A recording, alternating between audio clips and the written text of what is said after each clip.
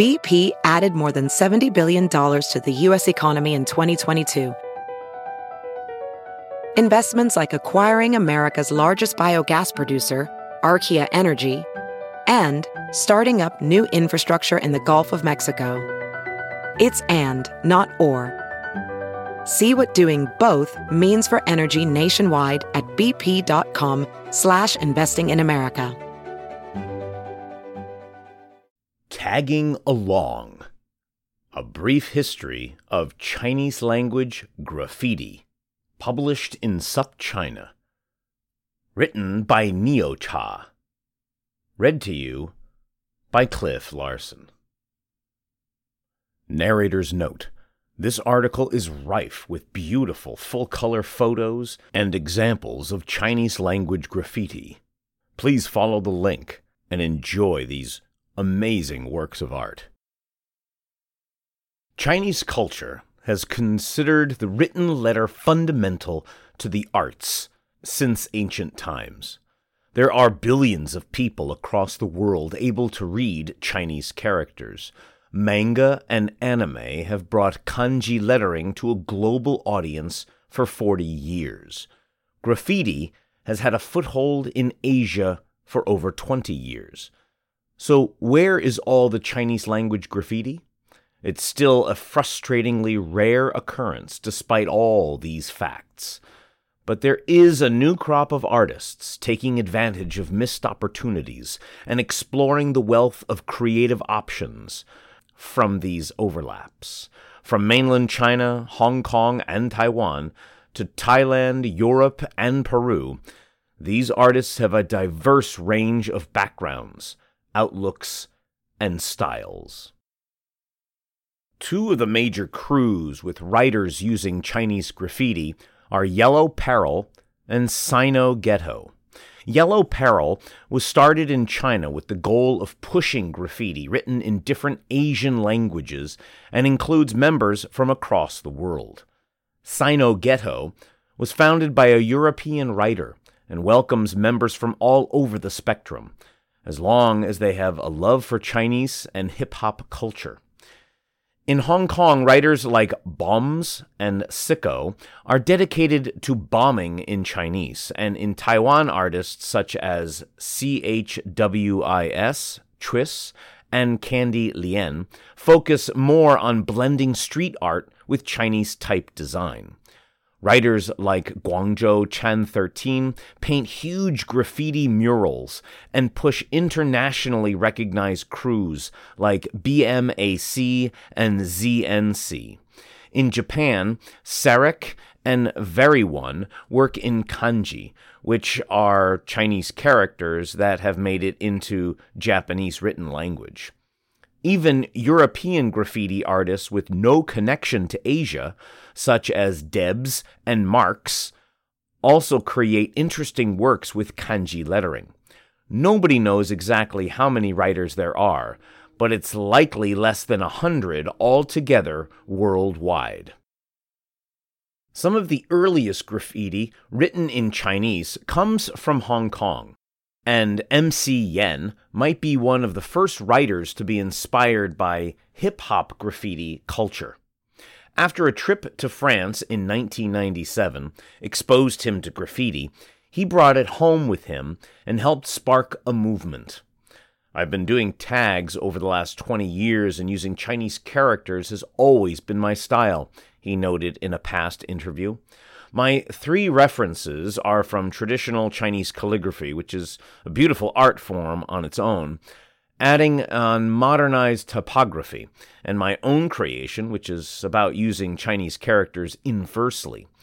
But there were local writers from entirely different traditions who he says paved the way for him, namely the late King of Kowloon, Cang Cao Choi, who wrote poetry in the street, and the Plumber King, Kim Chui Tong, who advertised his plumbing services on every square inch of the city. In mainland China, earlier forms of Chinese language graffiti were similarly cheap guerrilla advertising, which promoted shady services with phone numbers stenciled on walls. "It's all over here," says Exas, a co-founder of Yellow Peril and graffiti artist who was born and raised in Beijing. That type of graffiti is the most famous type of graffiti advertisement. It's so profitable that there's a lot of people in every city doing the same thing. He adds that a lot of graffiti writers and designers now look to this work for inspiration, although none of the advertisers themselves have received recognition, except maybe in the form of patronage of their services. Another popular form of Chinese graffiti outside the New York realm of influence are the candid confessions of everyday people leaving anonymous messages across the mainland, as documented by Chinese Graffiti Hub blog. In this era of instant gratification, people may be in need of more forthright ways of communicating, reasons Lil Quacky, who runs the blog, of the style's popularity. This infotech age makes the simple prose of these graffiti shorthands that much more valuable. Reset is one of the most active writers in Chengdu writing in Chinese. He started getting up in 2015, but didn't start using Chinese until 2017. He says one of his big inspirations is Gas, an influential Chengdu writer who started using Chinese characters in the mid-2000s. There are many new writers in the city these days, and Reset has noticed a lot of them using Chinese. Chengdu is a city that's inclusive of different cultures. I suppose that's a perk, he says. The more people getting involved, the more possibilities there are. It's fun to see and come up with new ideas. Reset switches his style up between a few different forms. When he takes his time, his pieces are often jumbles of blocky shapes with sharply divided colors. For his more simple pieces, he switches between wormy, curved characters and straightforward, advertorial ones. Many of the writers using Chinese characters are fond of anti-style, although most wouldn't categorize themselves as such. Anti-style is a loose, catch-all term for a recent form of graffiti that purposely dispenses that traditional values of can control, color schemes, and details. The reason why we don't paint clean, colorful walls is simple. We like to paint actively, sometimes more than 10 pieces a week, and try to create something new every day, and an anonymous member of Sino Ghetto explains. Painting fast pieces with roller paint, for example, is much more efficient and affordable. But we paint whatever we feel like. We don't limit ourselves. The crew is a mix of different ethnicities. Sangge is Chinese, Cyborg is American, Prisoner is Russian, Maimeng is Thai, and Poetry 6+ is Czech.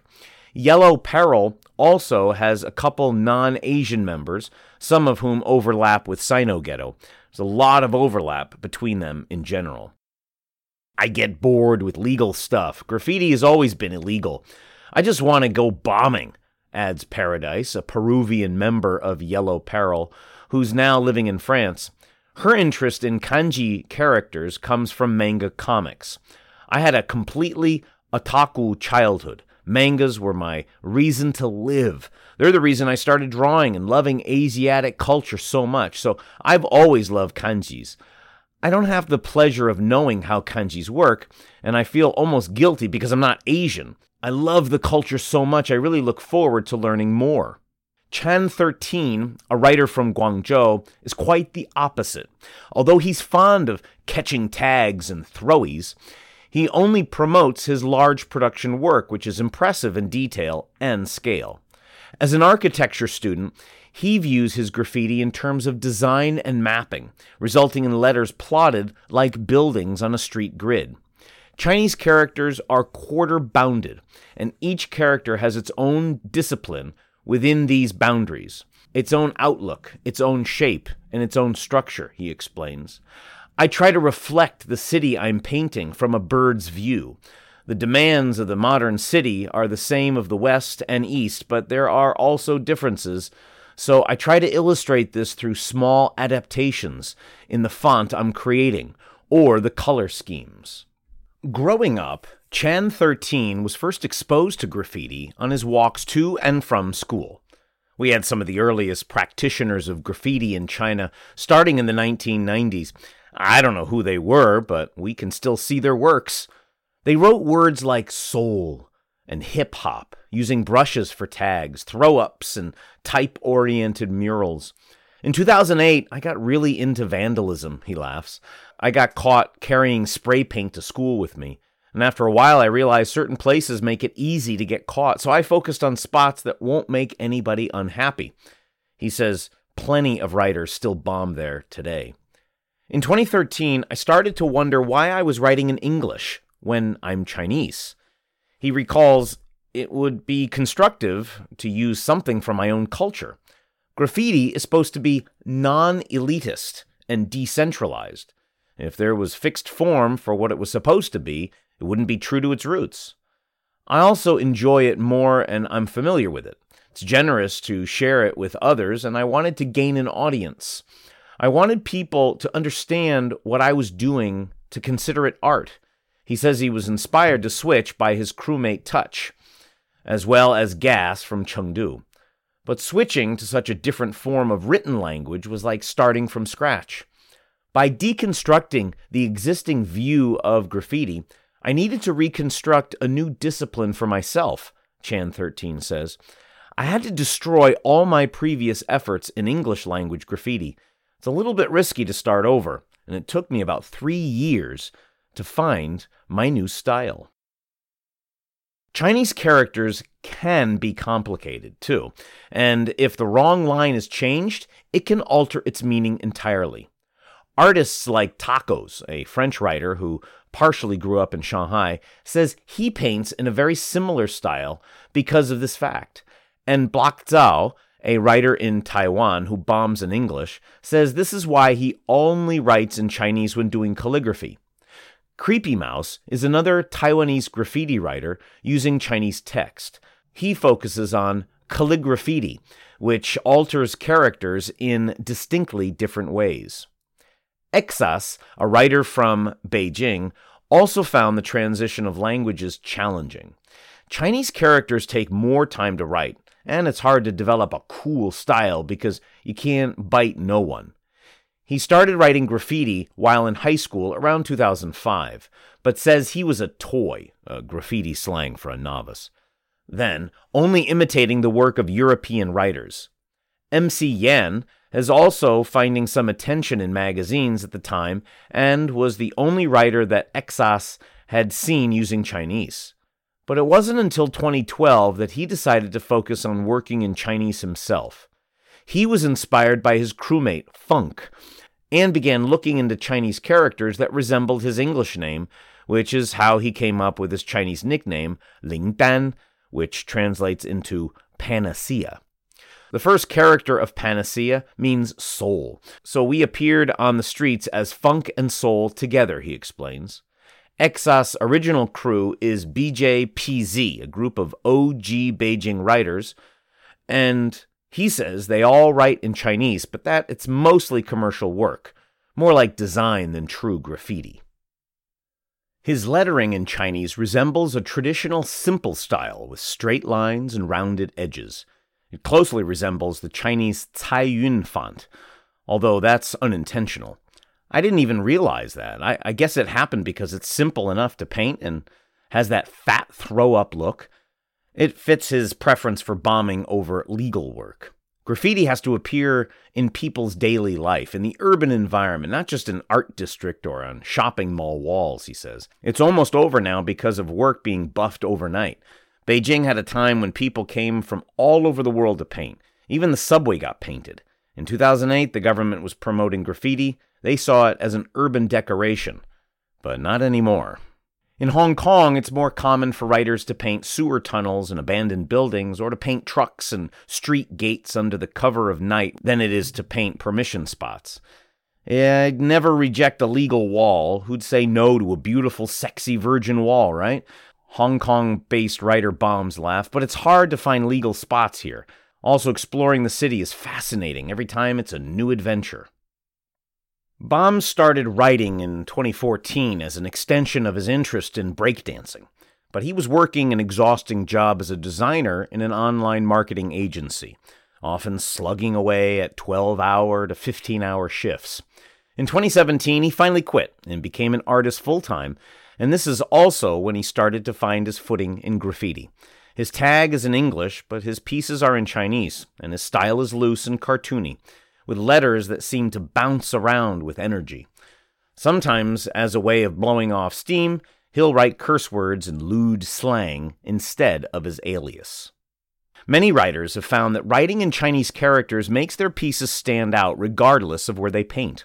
When I lived in New York, I wrote in both English and Chinese, but nobody noticed my English pieces, Exas says. It was like they just disappeared. But the graffiti photographers spotted my panacea pieces. When you represent your culture, it makes you unique. This is true within Chinese-speaking countries, too. Chinese characters speak more to Chinese audiences since they can read them and concentrate on their meaning, Sino-Ghetto explains. It's much more fun to communicate with your audience because people in the city really care about what you're writing. You can make them laugh, feel angry, or sad, or whatever. We switch between various languages based on where we live.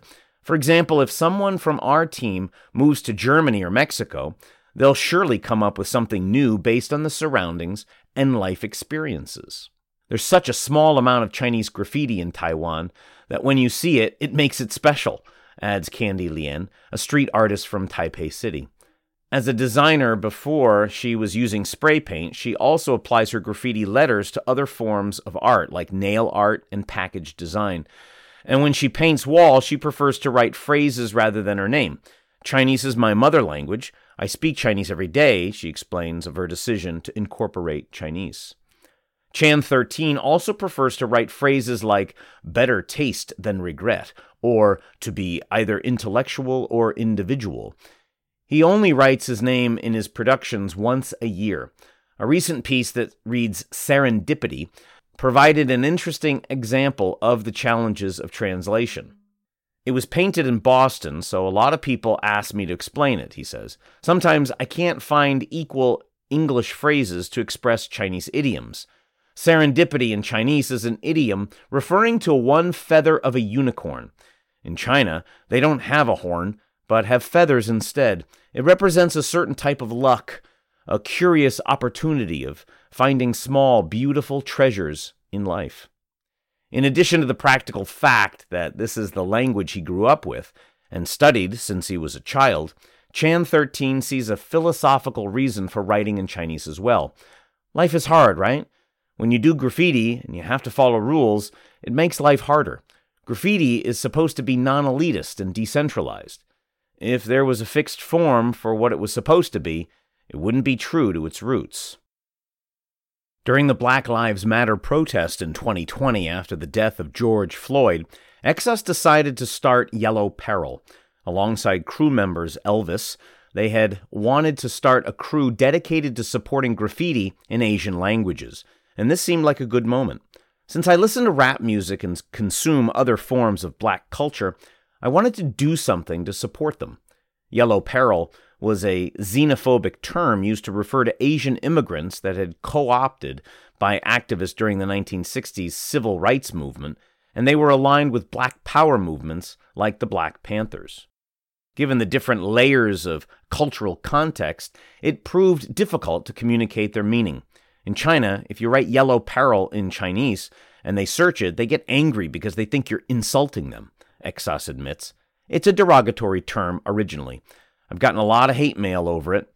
He also made t-shirts, but his European crewmates were uncomfortable wearing them because a white guy wearing a Yellow Peril shirt might seem racist. So now I write YP, unless it's a more private place. After the wave of hate crimes against Asians in Western countries across the world, it took on an extra urgency. I'm trying to say that if you're Chinese or Asian, and you don't have to be afraid or ashamed, you can be proud, he says, before ending with an apathetic note. But graffiti can't change shit. You've been listening to Tagging Along, a brief history of Chinese language graffiti, written by Neocha, published in SupChina, read to you by Cliff Larson.